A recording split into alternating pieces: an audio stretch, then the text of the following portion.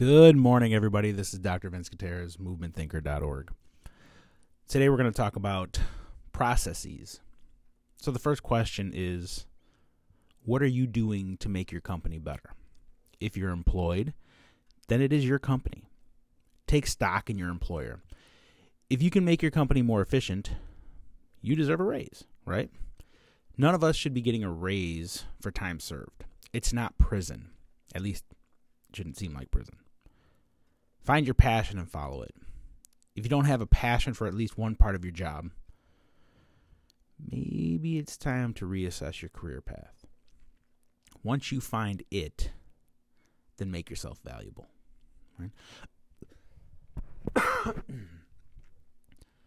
Process changes entails looking for changes we can make within our system to become more efficient.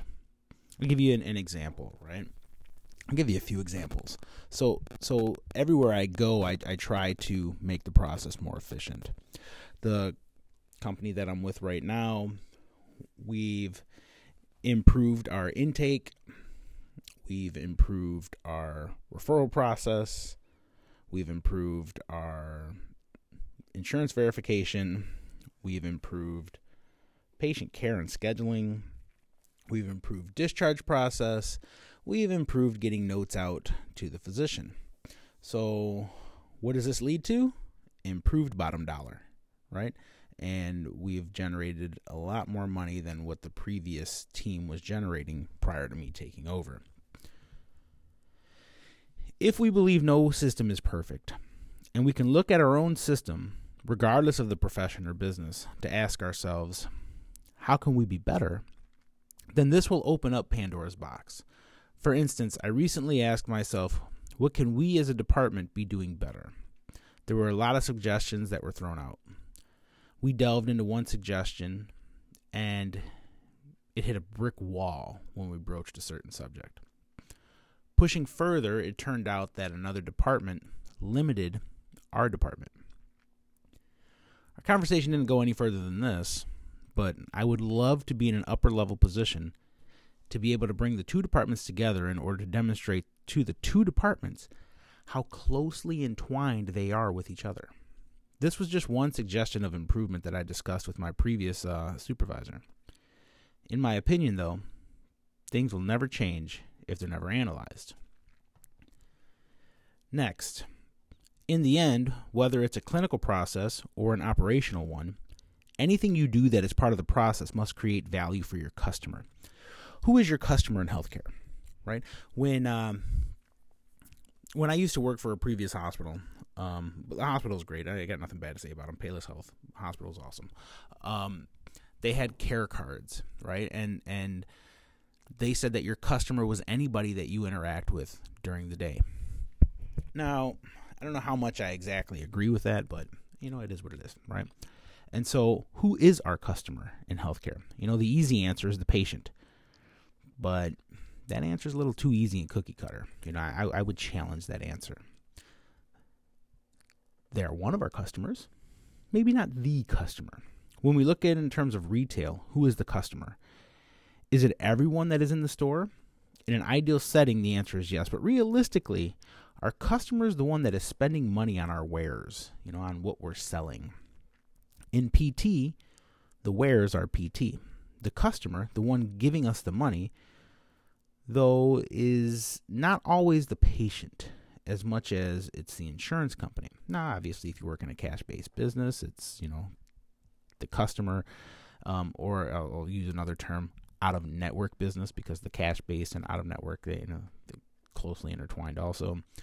Obviously, the patient does pay some money, and so they are your customer. But we also have to cater to the insurance company when you're in network, because they are your customer, right?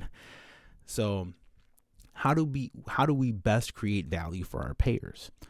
We, air quotes, fix our patients, which some believe to be customers, right?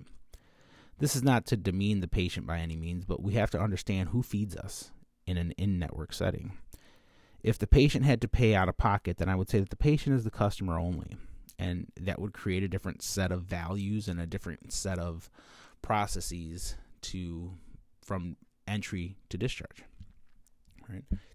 Next quote, Michael Porter, PhD, in the New England Journal of Medicine, defines value as the health outcomes achieved per dollar spent.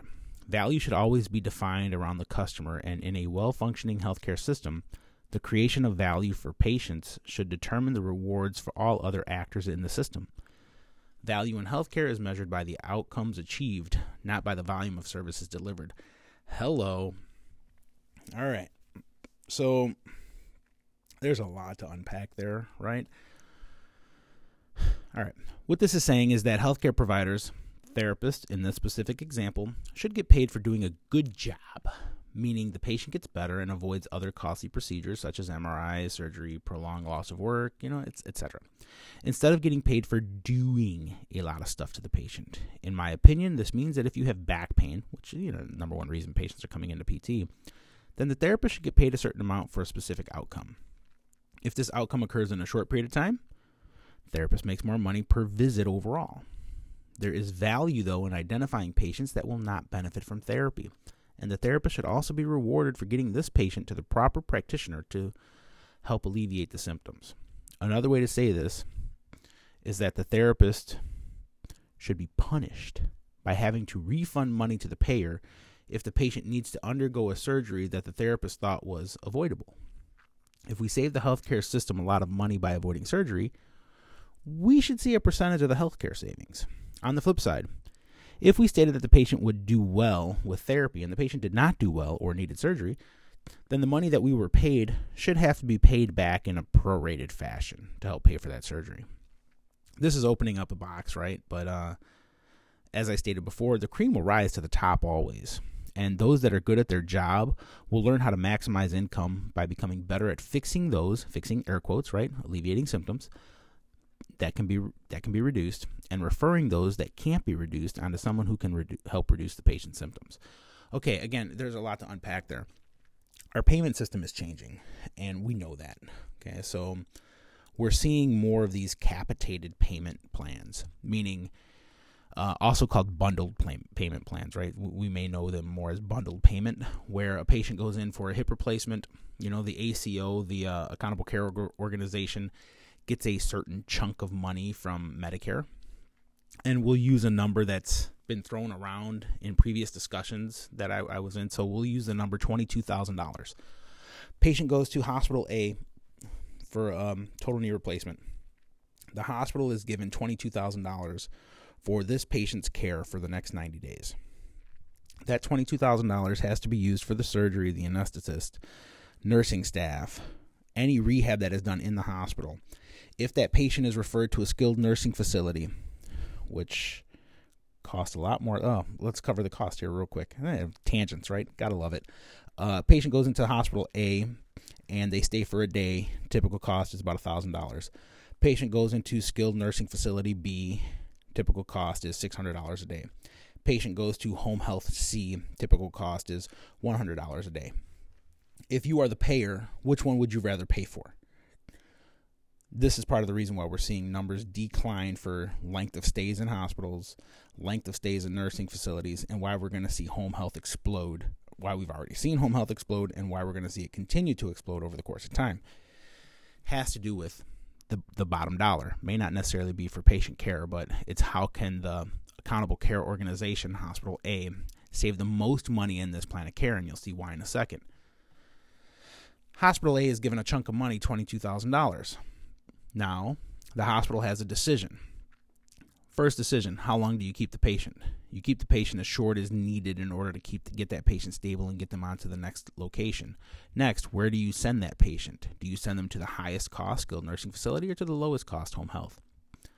What we're seeing is a lot of patients are being sent to the lowest cost home health, and if they're being sent to the skilled nursing facility, Hospital A, because they're the one with the money, is following up with that skilled nursing facility on a very frequent basis, trying to get that patient out of there into their home, so that way the Hospital A doesn't have to spend as much money. Now, the patient has to go to outpatient, right, for physical therapy. In some cases, some physicians are saying, nah, we can forego physical therapy, right, at least for the first, 4 to 6 weeks. It's not often, but some physicians are doing that. And why would that be? Because there's money at stake, right? $22,000 has to be spread across a bunch of professions. Now let's go a little bit further into the money pit here. If patient who had the knee replacement goes to a private practice facility that's not associated with the hospital is, in the end, the hospital is paying for those visits. And those visits will average, let's just say in Illinois, I think it was $100 or $95 based off of UpDoc Media, right? So if they send them to a private practice, they're paying $100 a visit. If they send them to their own facility, they're really only paying for the salary, which is salary plus, expenses for that person. So it's salary plus, we'll say 12%. And so if the average therapist is making $41 an hour, they're paying $46. So they could send them to an outside agency and pay them $100 a visit, or they can keep them in and pay them, pay $46 a visit. Again, it's dollars and cents. And so these agencies are becoming more aware of where the money is going. They're becoming more efficient at patient care, which I think is good in the long run, because in the end, they're trying to make a profit. That's no different from any other business. Now, that's on a capitated system, meaning they get a certain amount of money for a certain diagnosis, and they follow that patient throughout the entire episode of care, typically 90 days. The other thing that we see in healthcare is the fee-for-service model, right? And that is you pay each person for what they do to the patient. You've switched it up now. You've gone from trying to become the most efficient as possible,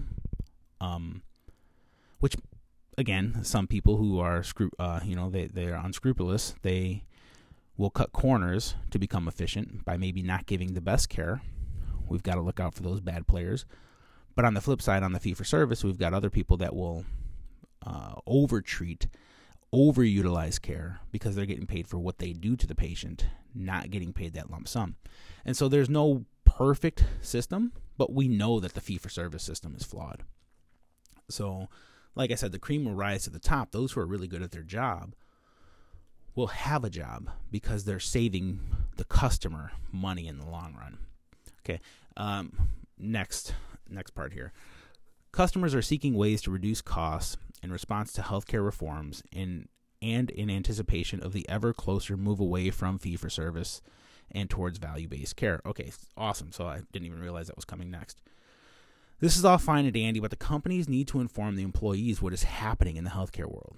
There are many companies, one of my previous included, that have cut jobs, which has created a more stressful environment company-wide. We all hear do more with less. But what should be said is that we are getting paid less, and we have to get creative in order to continue to stay solvent, right? And that solvent word, we're hearing that from Medicare. Medicare will not be solvent in 2025. I don't know if you've read that or not, but it's been out there. Anyway, Medicare's going to be around for a long time. They're just going to keep raising the prices. We can't get rid of Medicare, so we have to keep Medicare around for now. So they're just going to keep raising the prices. Medicare will not become insolvent. Anyway. You heard me talk about fee-for-service. You get paid for what you do. And then there's that value-based, what they're calling capitated, or they're calling bundle payment, which is where you get a lump sum at the beginning, and it's your job to take care of that patient and keep that patient healthy. All right, next quote. The patient is the customer. Value, therefore, depends on patient experience. Outcomes are greatly influenced by the amount of time the patient spends with actual caregivers. Okay, so the company that I used to work for, they did some things right and some things wrong. We need to assess the patient experience.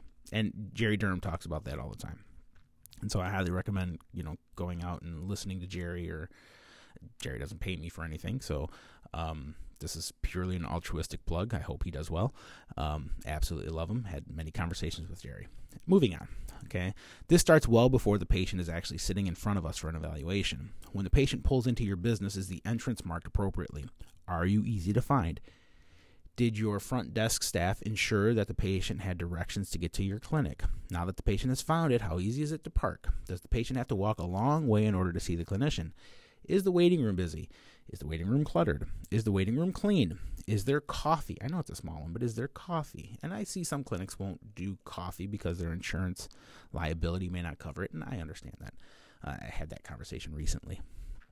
Is there demographic-based reading material in the waiting room? Is the front desk staff warm and receptive? Does the front desk staff make an effort to remember the patient's name? When the patient registers for the first visit, are they simply handed paperwork to fill out, or does the receptionist offer to help? After registered, does the therapist come to the patient, or is the patient brought back to wait for the clinician? Is it a long walk to get to the clinic? Are there private rooms, or at least a private area available to talk candidly with the patient without the patient feeling stifled due to outsiders? Are the beds clean? Is the room inviting to the patient? Does the clinician have all the tools needed to take care of the patient? This only describes like the first 5 minutes of a patient experience, and it can go on and on. Are companies still thinking about the patient experience or simply the bottom dollar? These are the things that we have to take into consideration. I can say that my previous company did not ask me to violate any of my ethical standings, and as long as the patient was in the clinic, I was with the patient and caring for the patient at all times. The patient is vulnerable. That's why they're there. And I did my best, and I continue to do my best to ensure that the patient understands that they are in a caring environment. This doesn't always mean that I can help or, air quotes, fix the patient, but the patient understands that they will learn, be cared for, and I believe, at least I try, to make sure that that patient gets their money's worth for the session. Okay, next quote. The goal is to minimize the amount of time any patient must wait to be seen once he or she has been called to make an appointment. 3 days or less. Whew, man, welcome to post-COVID, right? I've seen hospital systems. I actually had some patients, come in and tell me, I didn't know you were around, but I called the hospital, and the hospital said I couldn't get in for 3 weeks, and so I found you on Google. Awesome. Other clinics are, they're not getting patients in for 2 weeks. I will try to get the patient in the next day after I get the referral, and if I have to, I'll get the patient in the same day. I've been known to stay late, come in early, see patients over lunch, but that's the owner's mentality, right? That's me as manager, boss, owner, not me as employee. So, that's I think it's absurd to have to wait 2 weeks to get into physical therapy, especially if you're in pain. It's just, if you got to wait 2 weeks, that therapist better be freaking awesome. Because if you have to wait 2 weeks and you see a putz, man, that's just like double whammy. That sucks. I personally think it's uncalled for to have a wait list longer than 3 days. We'll get the patient in, even if it means being uncomfortable for a short period of time. But at my first job, we prided ourselves in getting the patient in the clinic within 24 hours. Obviously, if the patient wanted to be seen, it meant sacrifice, but the patient was always the priority. And I believe I've carried that through to where I'm at today. Get the patients in, get the patient seen, because you can't help the patient that doesn't walk through your door. Next quote. Examining the department's intake procedure, its insurance verification process, and even the performance of individual PTs who might become more efficient by changing some of their protocols. As businesses, healthcare is not an exception, right? We could stand to become better. There are many avenues in which to improve. I've talked about the patient experience already. Could the therapist be better? Of course. Is the therapist doing something to become better? Yeah. Highly unlikely, unfortunately. This is just my observation over, the first 13 years of my career. Once we start getting paychecks and life happens, the giddiness that we entered the profession with starts to get pushed down by life, and I think that was stated in the, give me a second here, I don't have it at the top of my head, the Jensen article about experts. Maybe experts? No, the Jensen article about clinicians keeping up with the research. And, that article made 2 points. One, life. Other priorities come into play. And then the second one was, therapists not understanding how to do research. Boy, I hope that's not the case anymore. Research Dr. Google, just go right to Google and you can find just about anything if you add NIH to the end, or if you go to Google Scholar. There's so many different ways to get research nowadays. But life is still happening, right? I get it. I've got, married, 4 kids, house, mortgage, life. We've all got life. So, but try to make yourself better on a daily, if not a weekly basis. And it's unfortunate that many of the therapists that I've come in contact with over my career, CEUs and done. Check the box. CEUs are completed. I have no other reason to become better. And I think that's sad, Anyway, lean. All about continuous improvement, taking every functional area of your practice. All about continuous improvement, taking every functional area of your practice, business, department, or organization, and continuously challenging everyone who is a part of it to do things better. Boy, I am consistently doing that to a fault, right? And, I can remember when I worked at Payless and I had a conversation with, we'll call him XYZ manager at the time. And I just wanted to come in and blow up the system. Those of you who've worked in a hospital setting, all the red tape that you have to go through in order to get a new pencil case, right? Or to get new pens in the department. And I wanted to blow up systems. Young and naive at the time. Anyway, so we'll say XYZ manager said, Vince, what happens if this fails? And it doesn't work. And I said, simple. We just go back to the way that we were doing it, right? And it's like his eyes became saucers. Then why the heck would we make the change in the first place if we're just going to change back? And this is no different than us in PT, right? It's test, intervention, retest, right? This is the same concept. Why is it any different in business? We know what our baselines are. Why don't we create a change? See if it changes any of our baselines. And if it does, awesome, for the positive, right? If it does, awesome, then we stay with that change. If it doesn't, or it makes things worse, well, then we go back to the way things were being done. But we should constantly be striving to do things a little bit differently. There was a change that happened recently in the practice that I'm in, and I'm an auditory learner, and so like my brain is flying a mile a minute, and I'm writing everything out for the changes that I want to make to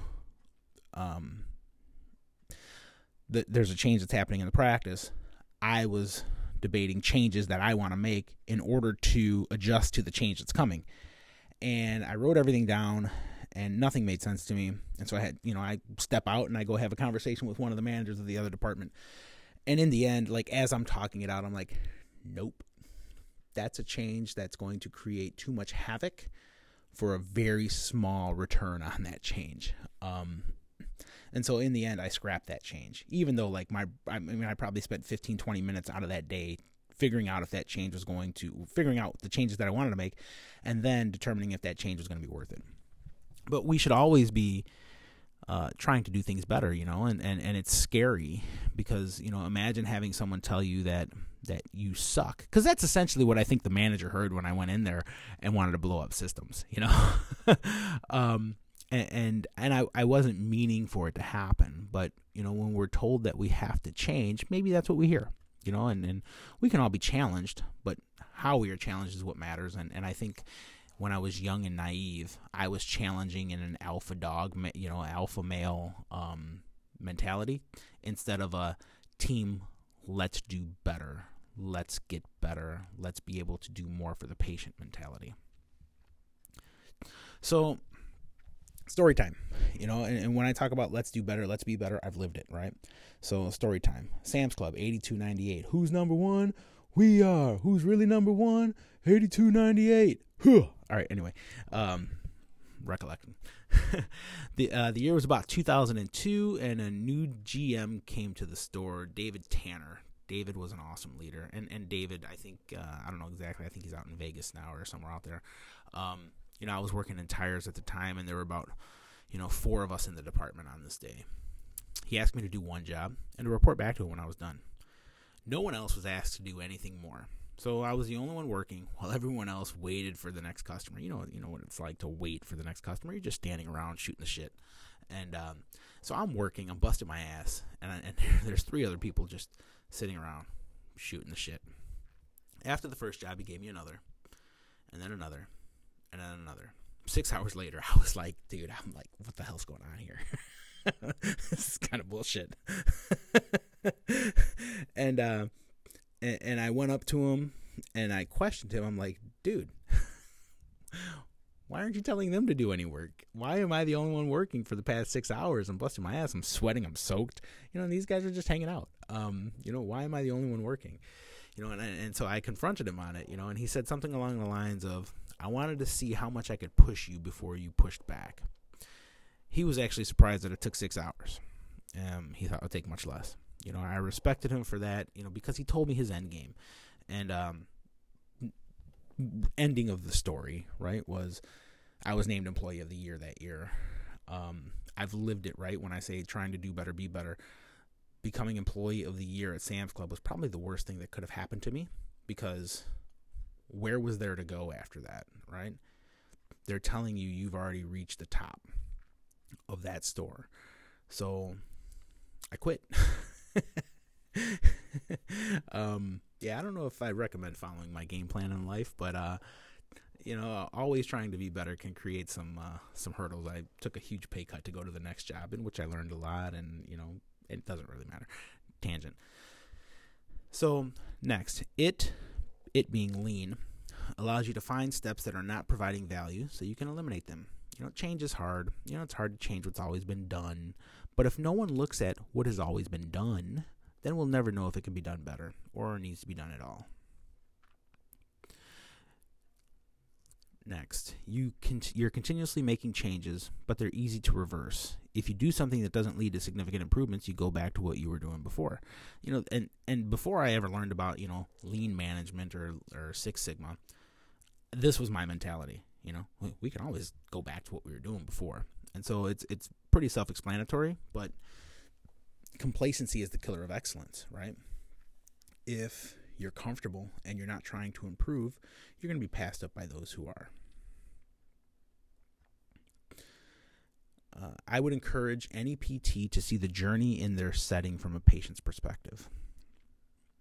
What would a patient think if they were coming in to see you? What would a patient think about your facility? What would a patient think about your demeanor? What would a patient think about your language? So look at it from the patient's perspective. Next, quiet the noise. That too often exists in the workplace environments. When we reduce that volume of noise, we free up our clinicians and frontline workers. This is interesting because this exact line was used in a previous email from a previous employer. Unfortunately, though, just saying it doesn't do much if the leadership doesn't follow the same line. Noise could be anything from rumors, complaints, internal bullying, anything that makes the front line dissatisfied. And I think that we need to work on what can we do better, not necessarily hearing all the stuff that's happening outside of us.